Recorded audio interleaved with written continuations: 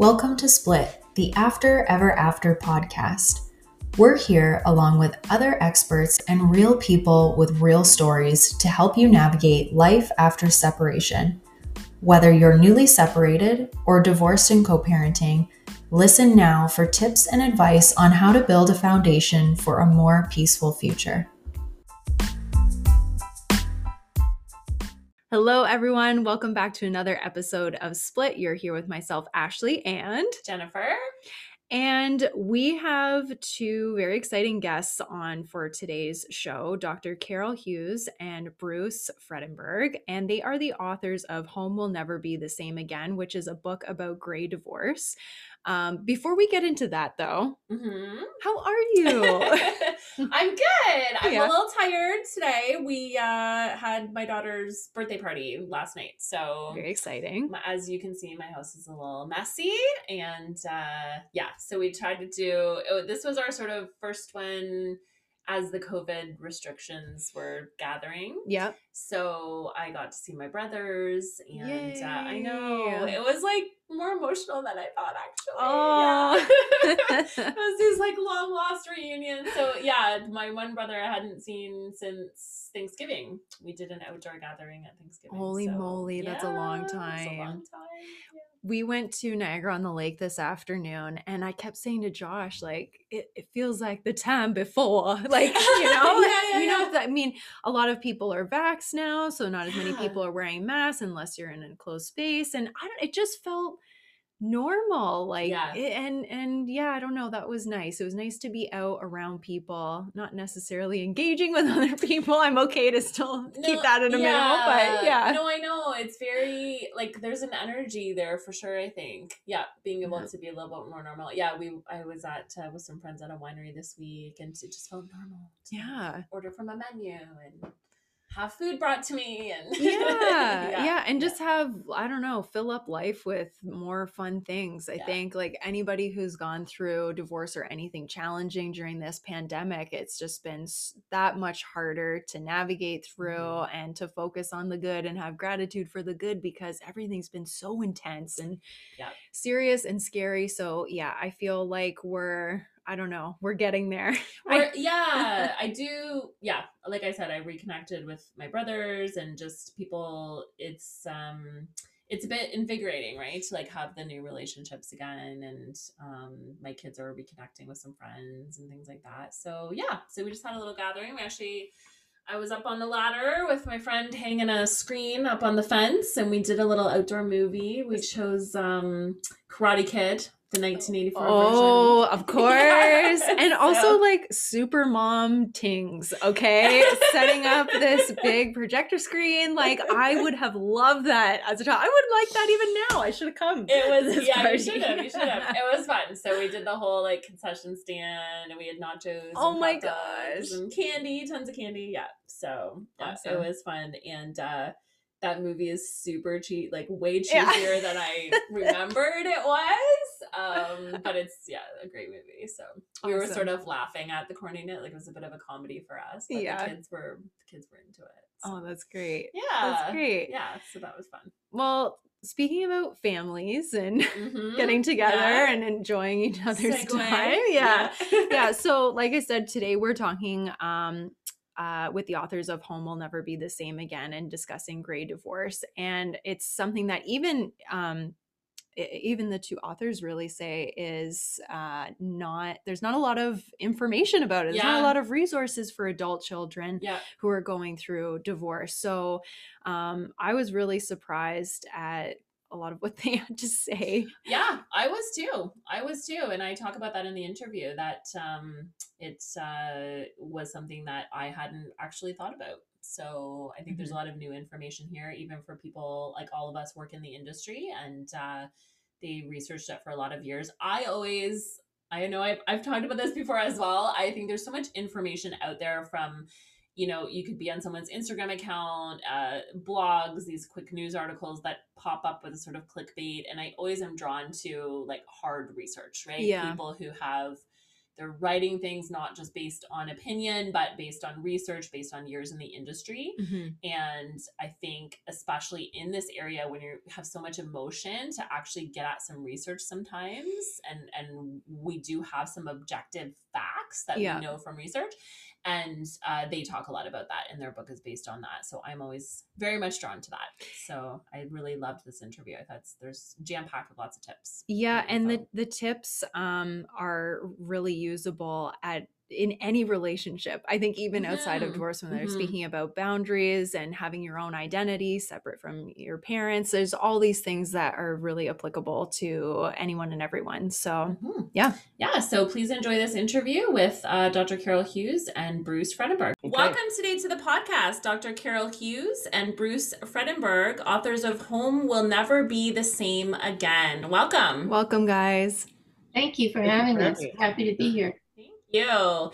So tell us, as soon as I saw that this was a topic for your book, I definitely have not seen other literature on this topic. In my own mediation practice, I definitely have, I've noticed a lot more clients in this gray divorce category.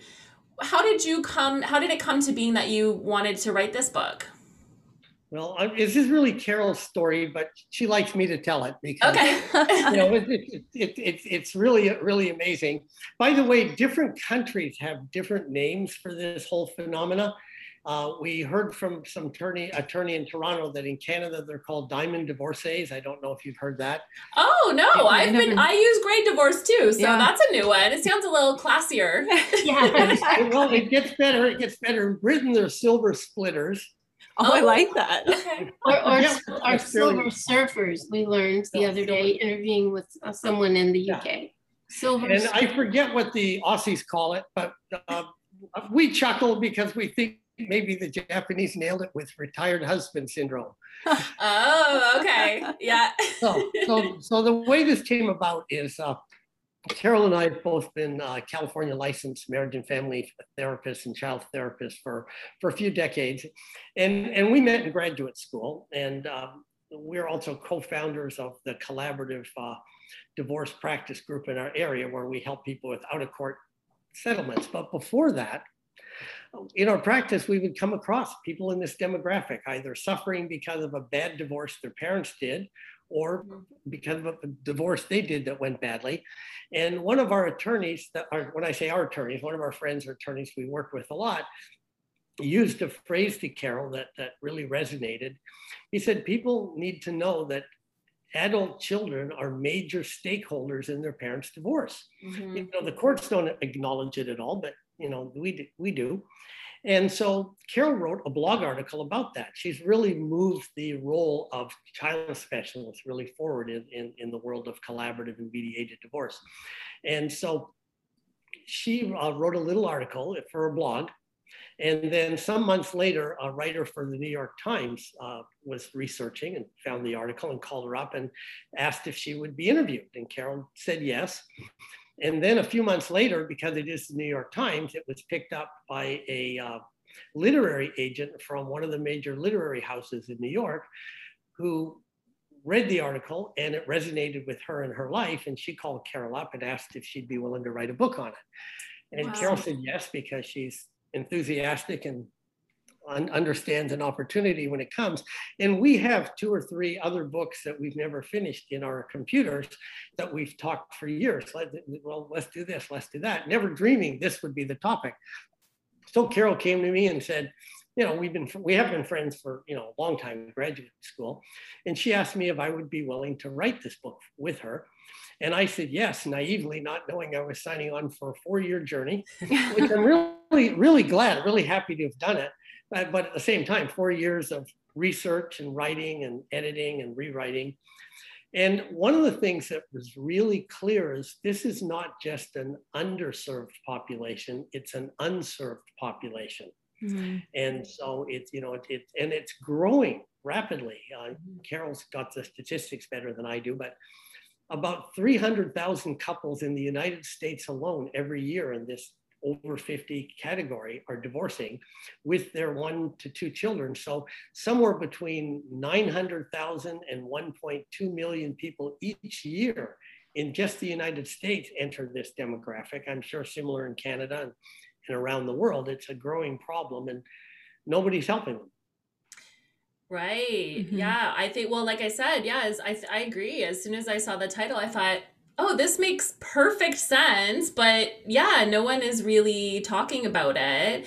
And would you say, like, is that the biggest misconception that you're seeing, that people are just sort of thinking, okay, you're adults, you're fine, you're just going to deal with it?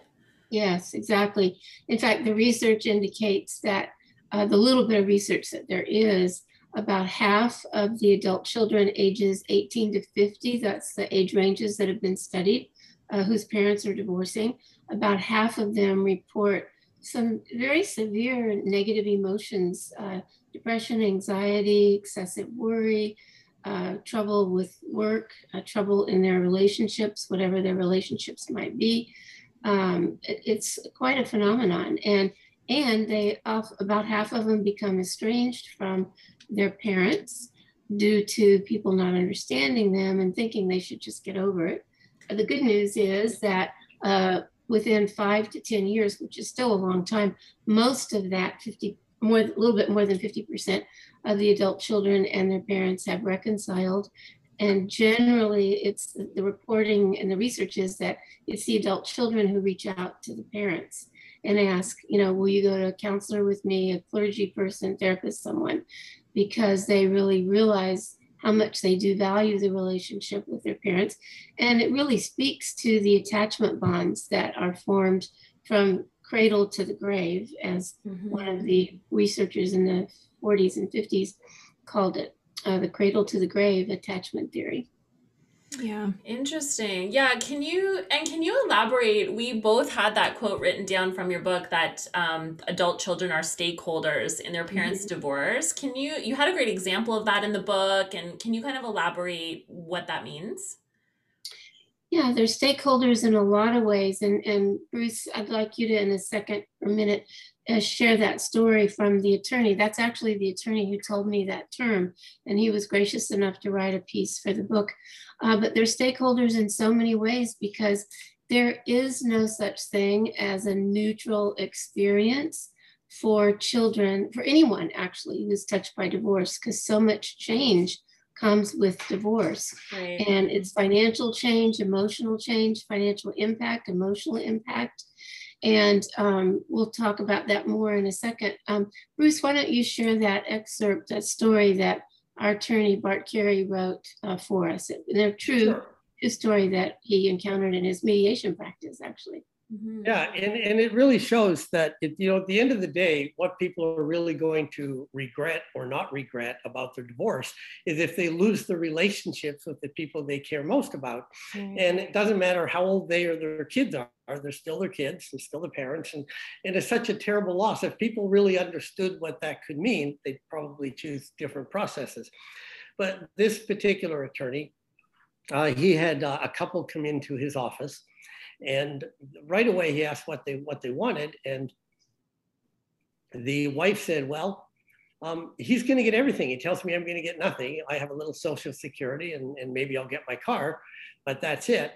And then before they got going, and I don't have all the sequence right because it wasn't my experience, but somebody, assistant told the attorney somebody was waiting in the waiting room, and he went out, and it was two young men, and they were there because they were afraid that their dad had brought mom to some heavy hitting scorched earth attorney who was going to take all the money and leave her broke. And they were really worried about her and wanted. He explained, well, that's not what we do here, but okay, you guys are welcome to wait or not, but I'll meet with your parents. So he goes in, and then he asked the husband, well, is what your wife said true? Who said you're going to get everything? And he said, well, I've talked to my attorney, and he says, that's how it's going to be. I'm going to get everything. And the wife said, yeah, I don't even know why we have to be here if that's going to happen. And our attorney friend, he said to us that, well, I wasn't going to bother arguing him about whether his attorney was right or wrong.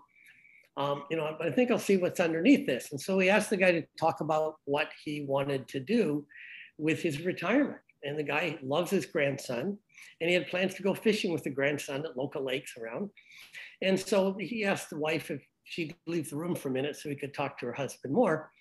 And then he said, I met your sons out there, and I can't help but imagine that if what you say is true, that they're going to be helping their mom. It's, after all, it's their mom, and she may even be living with one of them, like most of the time, or the other.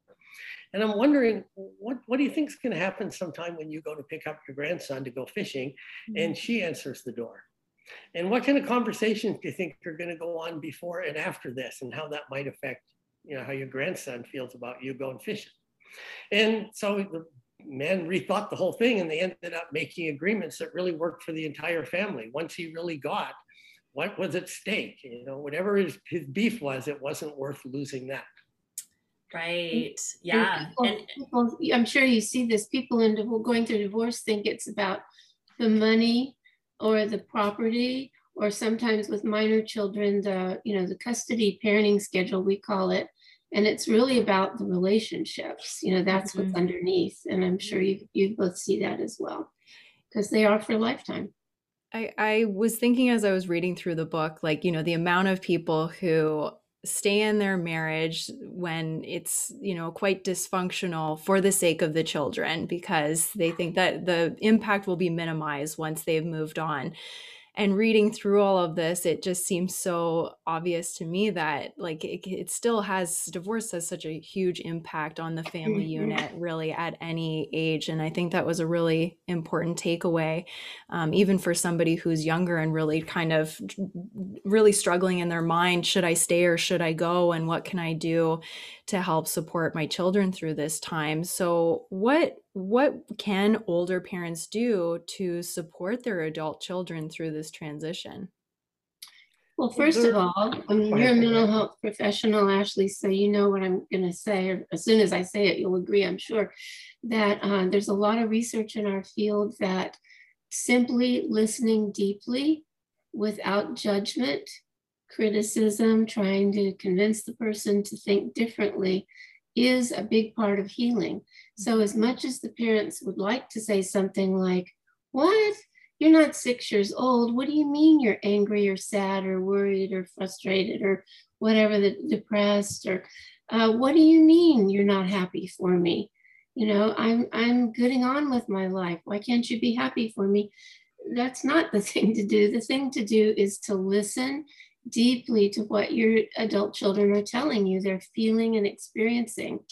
And if you don't know what active listening is, it's a simple thing you can practice. Just simply say back in the most sympathetic, caring voice that you can have, say back what they're saying. So you're saying this was a big shock to you, and you're saying that you're angry at me or us, and you're anxious or depressed, and you're having trouble in your own relationships. And then, I'm so sorry, I didn't realize this was going to affect you this way. Something like that. That's the first thing. And then there are a lot of other tips that we give in the book for the parents, like don't use your adult children as your counselor, your confidant, your therapist. You need to get someone on your own for that, or at least a best friend that you can talk to if you can. And, if they're, tell them what's going to stay the same. If you know what's going to stay the same, then tell them what's going to change. I mean, sometimes the younger adult children are dependent on their parents financially for college or whatever training they're doing. And if you can continue to help them that way, great. And if you can't, be honest. That is another way adult children are stakeholders in their parents' divorce if they are dependent financially on them. And Bruce, I know you have some extra points that you can add as well, how the parents can help their children. Sure. One of the things that often happens in families is family infighting.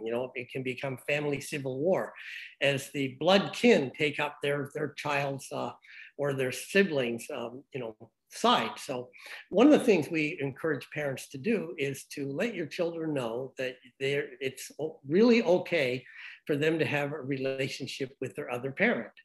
And it can also be a problem if one sibling chooses one parent to be the bad one, and then the other one talks to that one, and then they get labeled a traitor. And so the parents could let them know they don't want them to do that.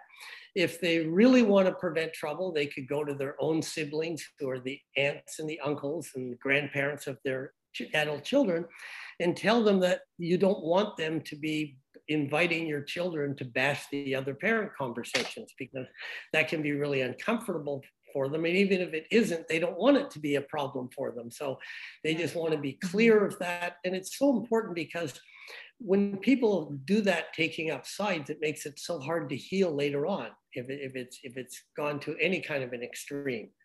And so we think that that's one of the biggest things parents can do, is to help their kids avoid being sucked into the middle. In fact, in our I guess maybe it's the International Association of Collaborative Professionals, maybe came up with the slogan, put your children in the center of your divorce, not the middle of their divorce.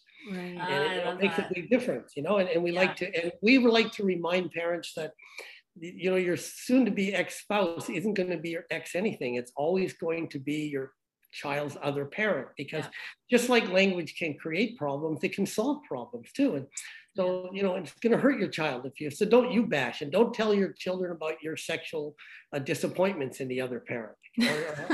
No, people do that. I mean, yeah, they do. Yeah, they do. Or it's your father's fault or your mother's fault that you don't have any money for your college. I'm laughing because it seems so obvious, but those are things. And we structured the book with a lot of tips and strategies all the way through. But we have a whole chapter on hope and healing, and 2 chapters on communication, because communication is so complicated. Well, I think it's so fascinating that you're saying this about not, putting the kids in the middle, and not, speaking badly in front of the children, because when we have young children, dependents and minors, that's, we beat that drum all the time. We seem to, most people understand that's inappropriate. You're not going to do that for children. But I know my own clients, that these great divorce clients who have adult children, they are actively speaking with their kids, because they feel like, well, they're old enough to have their own opinions now. So they are furious with their father, and they're old enough, and they see the situation. So they definitely sort of feel this license to speak ill of the other parent, and they don't think that there's any damage happening there. They forget their parents. Yeah. Yes.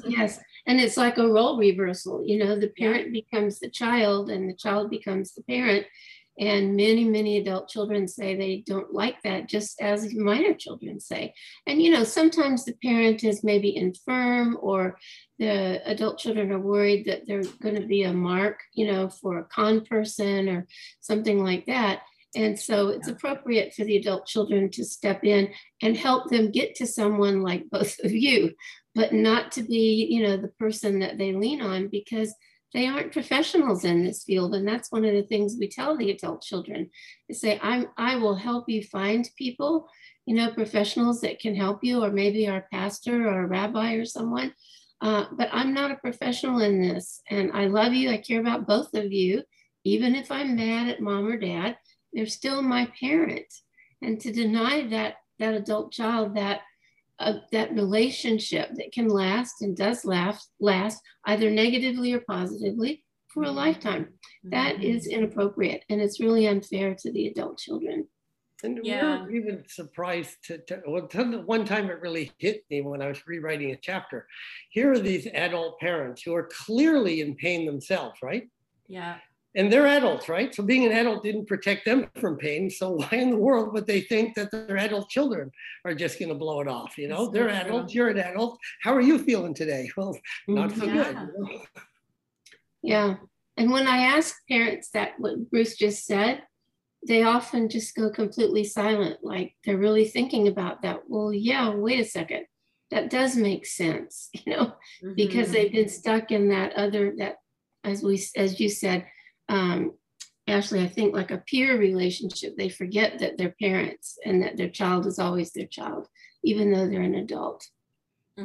Yeah. Well, I'm thinking of clients that I've had with adult children, where I think, the children are so used to, for so long, seeing their parents in certain roles. And so in some of these, now dad's out on dating sites, and mom's, traveling, and this isn't the idea that they had of their parents. And so they're angry about it, but it's not necessarily that either of them is doing something wrong, but just they've had this one idea of them for so long.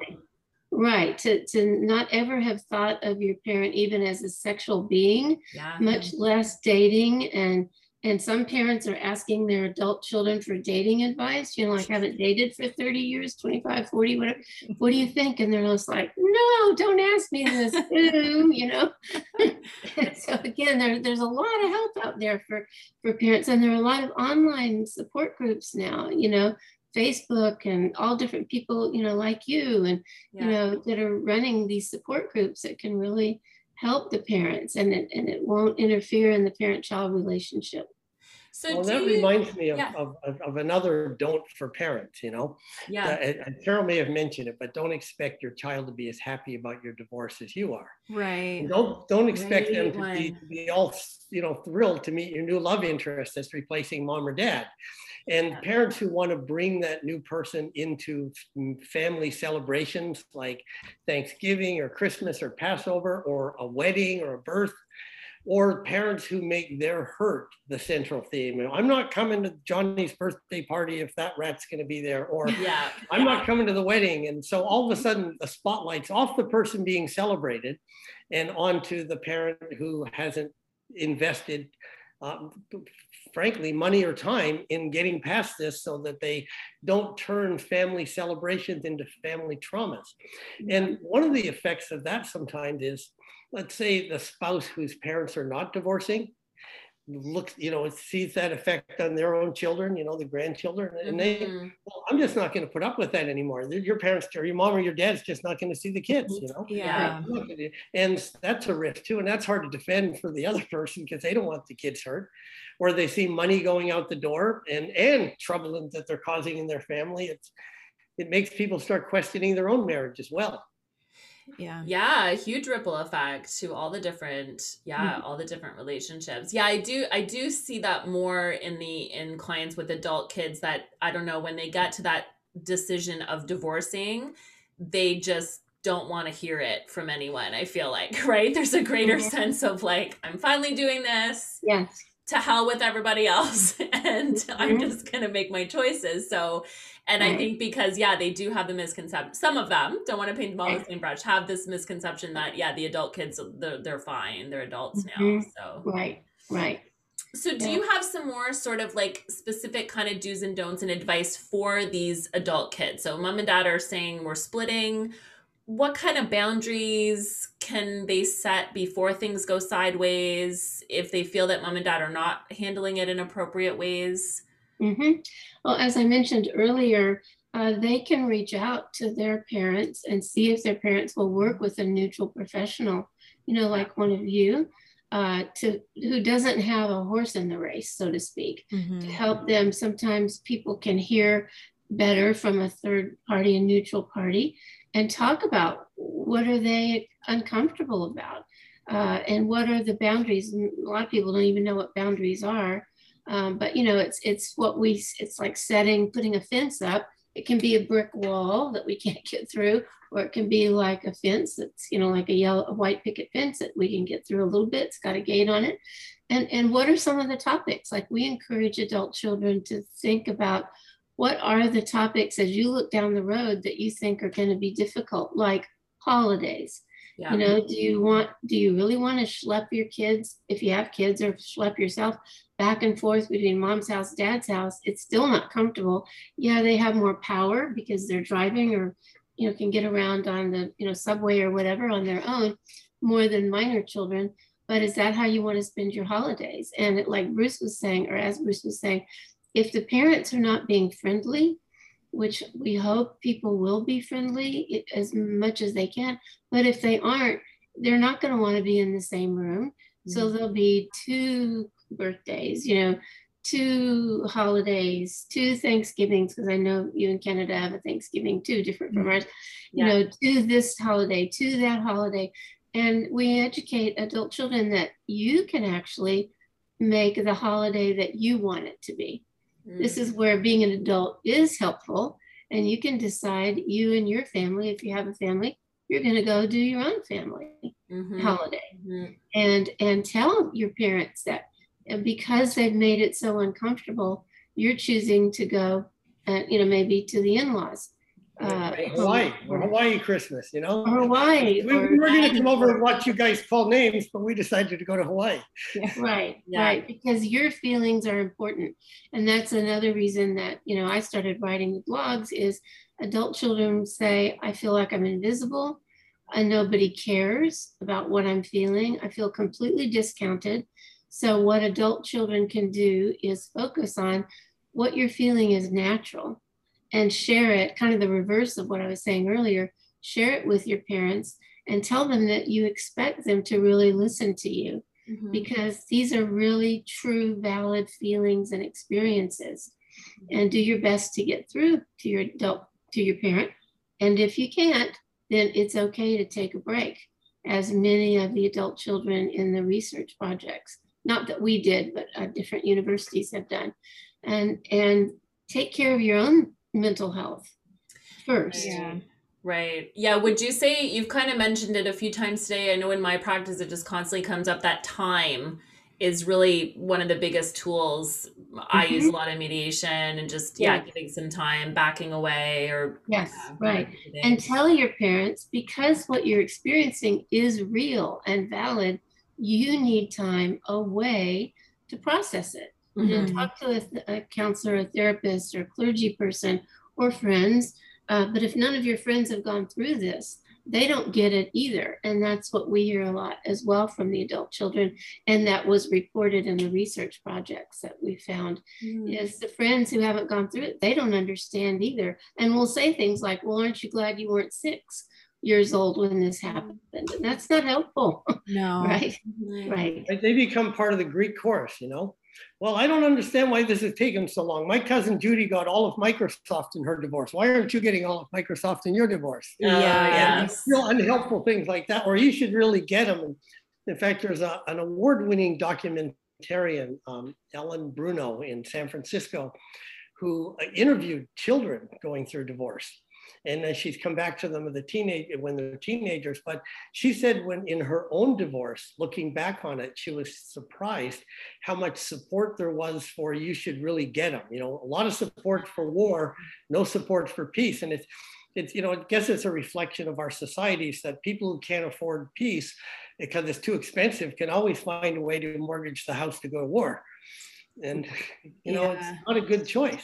Yeah, good point. I mean, I see that all the time in my practice. I'm getting the better senses about it now. Like things will be going well, and then we'll have a session where someone all of a sudden is asking for all these things. So then it's just a matter of figuring out, okay, did you talk to a lawyer or your friend or like who told you? Yeah, exactly. In fact, we're careful to refer when people need therapists. We try to refer them to people who at least have an understanding of these non-adversarial processes, or they become the same Greek chorus because all they know is combat divorce.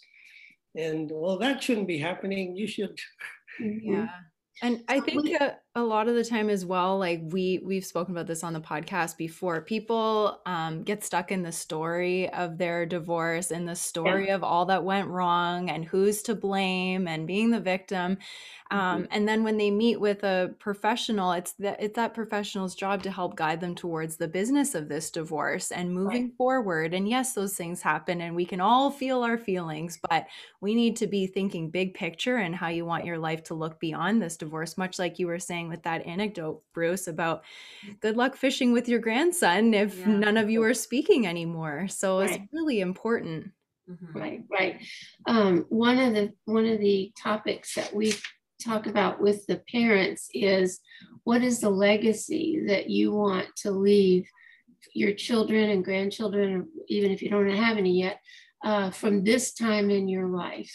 Do you want to leave the legacy of war, which is often what litigation is, or do you want to leave the legacy that you chose a family-focused, what we call a family-focused divorce process, like mediation is, and as collaborative divorce is, or even cooperative divorce, where we do, as you said, Ashley, encourage people to look forward, look down the road. It isn't that what you're saying isn't valid, who's to blame, I'm a victim, this is what happened.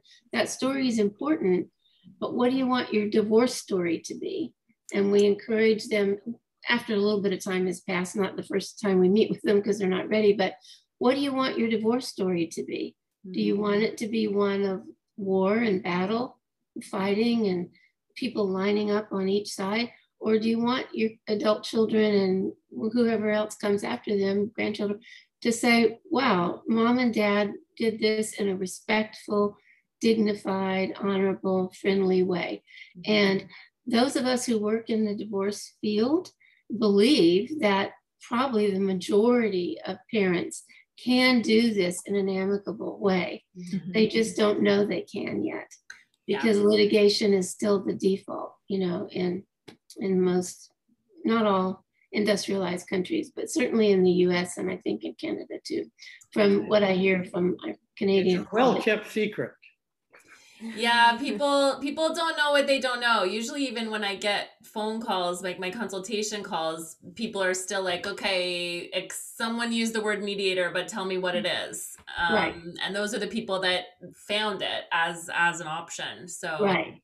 yeah, Right. there's not a lot of not as much education about it for sure. We have had new changes to the Divorce Act in Canada that are requiring legal professionals to recommend alternative dispute resolution before they go to litigation. So that is that's good. Helpful. Yeah. Yeah, that's very good.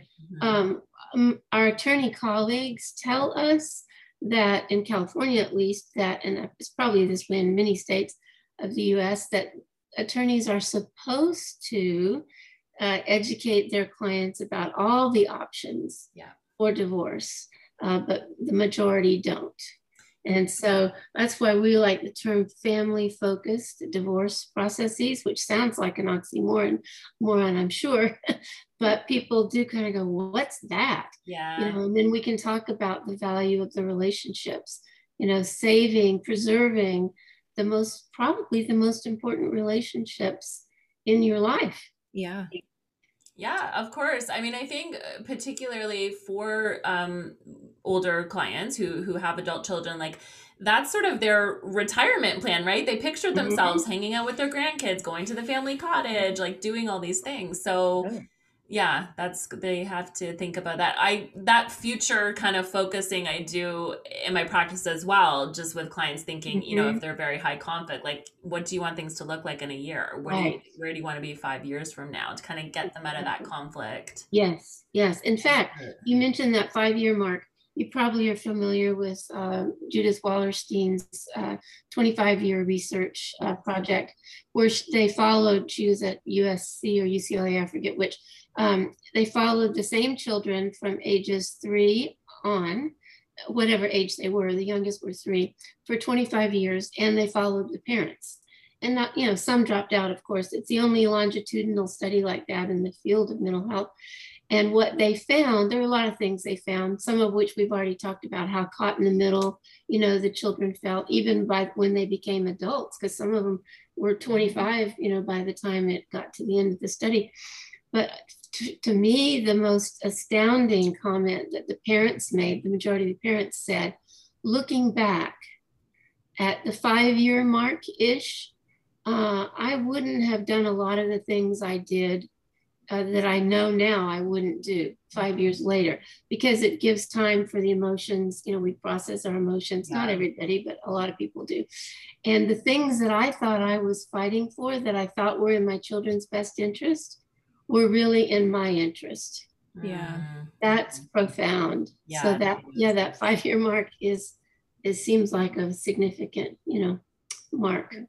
And when you were talking about, you know, people staying together for the benefit of the kids, some years ago, the California Association of Marriage and Family Therapists just did a survey on everything known about divorce at that time, because people would say, you know, how much does it harm kids to divorce? Or should you stay together? And what they found, you know, overall was that if it's a low conflict marriage and the parents are unhappy or not satisfied, but it's low conflict, the kids will probably be okay, because there's that, you know, the variable of how much conflict is what makes it bad. So if a low conflict marriage moved into a high conflict divorce, then the kids really will suffer from that. Right. If it's a high conflict marriage and they move to a high conflict divorce, then that's double pain. But parents of a high conflict marriage, if they can go to a family focused divorce process with low conflict, the kids can actually benefit from that versus the parents just toughing it out to model a terrible relationship for their kids later on. Right. And being unhappy themselves. And one of the things that we think has moved the acceleration of gray divorce forward is that, and I want to get these numbers right, in 2001, at least in the United States, 45% of the population considered divorce to be morally acceptable. And by 2014, it had risen to 69%. And we think it's higher now. And I suspect you'll find similar things in Canada. I know in Canada, divorce used to be much rarer, but now obviously it's not so much. Yeah. But, you know, some people get stigmatized by their faith, you know, their churches, they get shunned, or their synagogues for different things.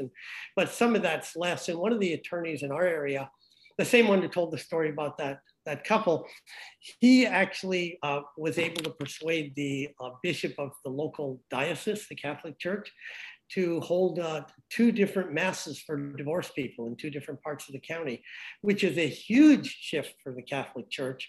And I'm not Catholic, but I tended to be supportive of this move.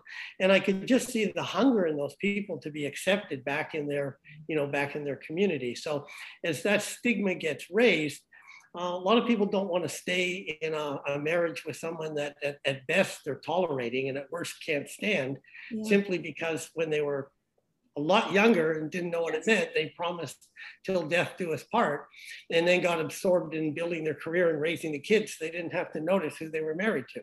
Yeah.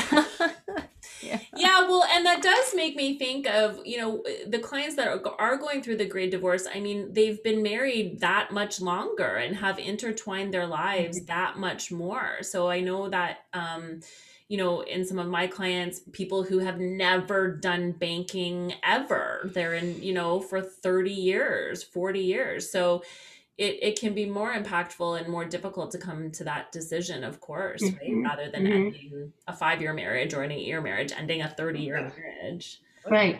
And the adult children say, just to piggyback on what you were saying, is that this is the only family I've ever known. Right. Yeah. You know, I mean, maybe it's a second divorce for their parents, which it brings a lot of different issues that we won't go into at this point. But, you know, if their parents, let's say the adult children are 25, 30, 40, 50 years old, that's a huge loss. I mean, the adult children talk about it's like was my rock. It was my foundation. It's what my identity was in the community. You know, we were the happy family. We were the family that argued, whatever. It's still the family that they knew. And versus, and we're not saying that minor children don't feel pain at all, but, you know, you compare that to kids who are 5, 10, 15 years old, it's difficult for them too. But you compare that though to adult children, there's a lot more time that they have and memories and all of that is going up in smoke, as they say. Right. So try to keep it in a family focused divorce process as possible, as what you work in. There's another sensitive complication that doesn't come up too much, but we were actually last year asked to write an article for a Canadian magazine on what happens when one of the divorcing people is the caregiver for the other parent who's infirm. And who's going to take over that? Well, it's likely going to be the adult children. And so the parent who's been that caregiver can understandably be worn out, especially if the marriage wasn't going so well before. But even just being a caregiver, it's, you know, there's been volumes written on how hard that is. But so they really could make it easier by making sure that the adult children are familiar with all the medical team, whoever's taking care of their other parent, all the routine, how you do this. And, you know, it doesn't mean the person has to be stuck forever because their partner who they were going to divorce got sick, although, you know, those are deep roots and it would be a much harder challenge. But if you've been enduring the marriage for a long time, then it might be, I just don't want to do this too. But it's way more complicated if you don't help the adult children with the transition. And they have to, and the adult children got to understand that, you know, it's mom or dad, whoever it is, it's legitimate that they're worn out and tired. Just, you know, you can look it up. They're not making it up. You know, that's a reasonable thing. And it's unfortunate that you have to step into this, but, you know, you can't just leave them to fend for themselves. And those need open conversations, which I think go better with a trained professional, be it a clergy person or a therapist, who's been through this before and isn't overwhelmed by the emotion of it. Yes, because as we know, with all our clients through divorce, that's the uphill battle sometimes, right? People are just so intertwined with their emotion in the moment that they can't really see straight or, you know, make some rational choices. And all those roles are changing. Those family roles are just completely switching around in a lot of those cases when you're talking about the caregiving. Yeah. Right.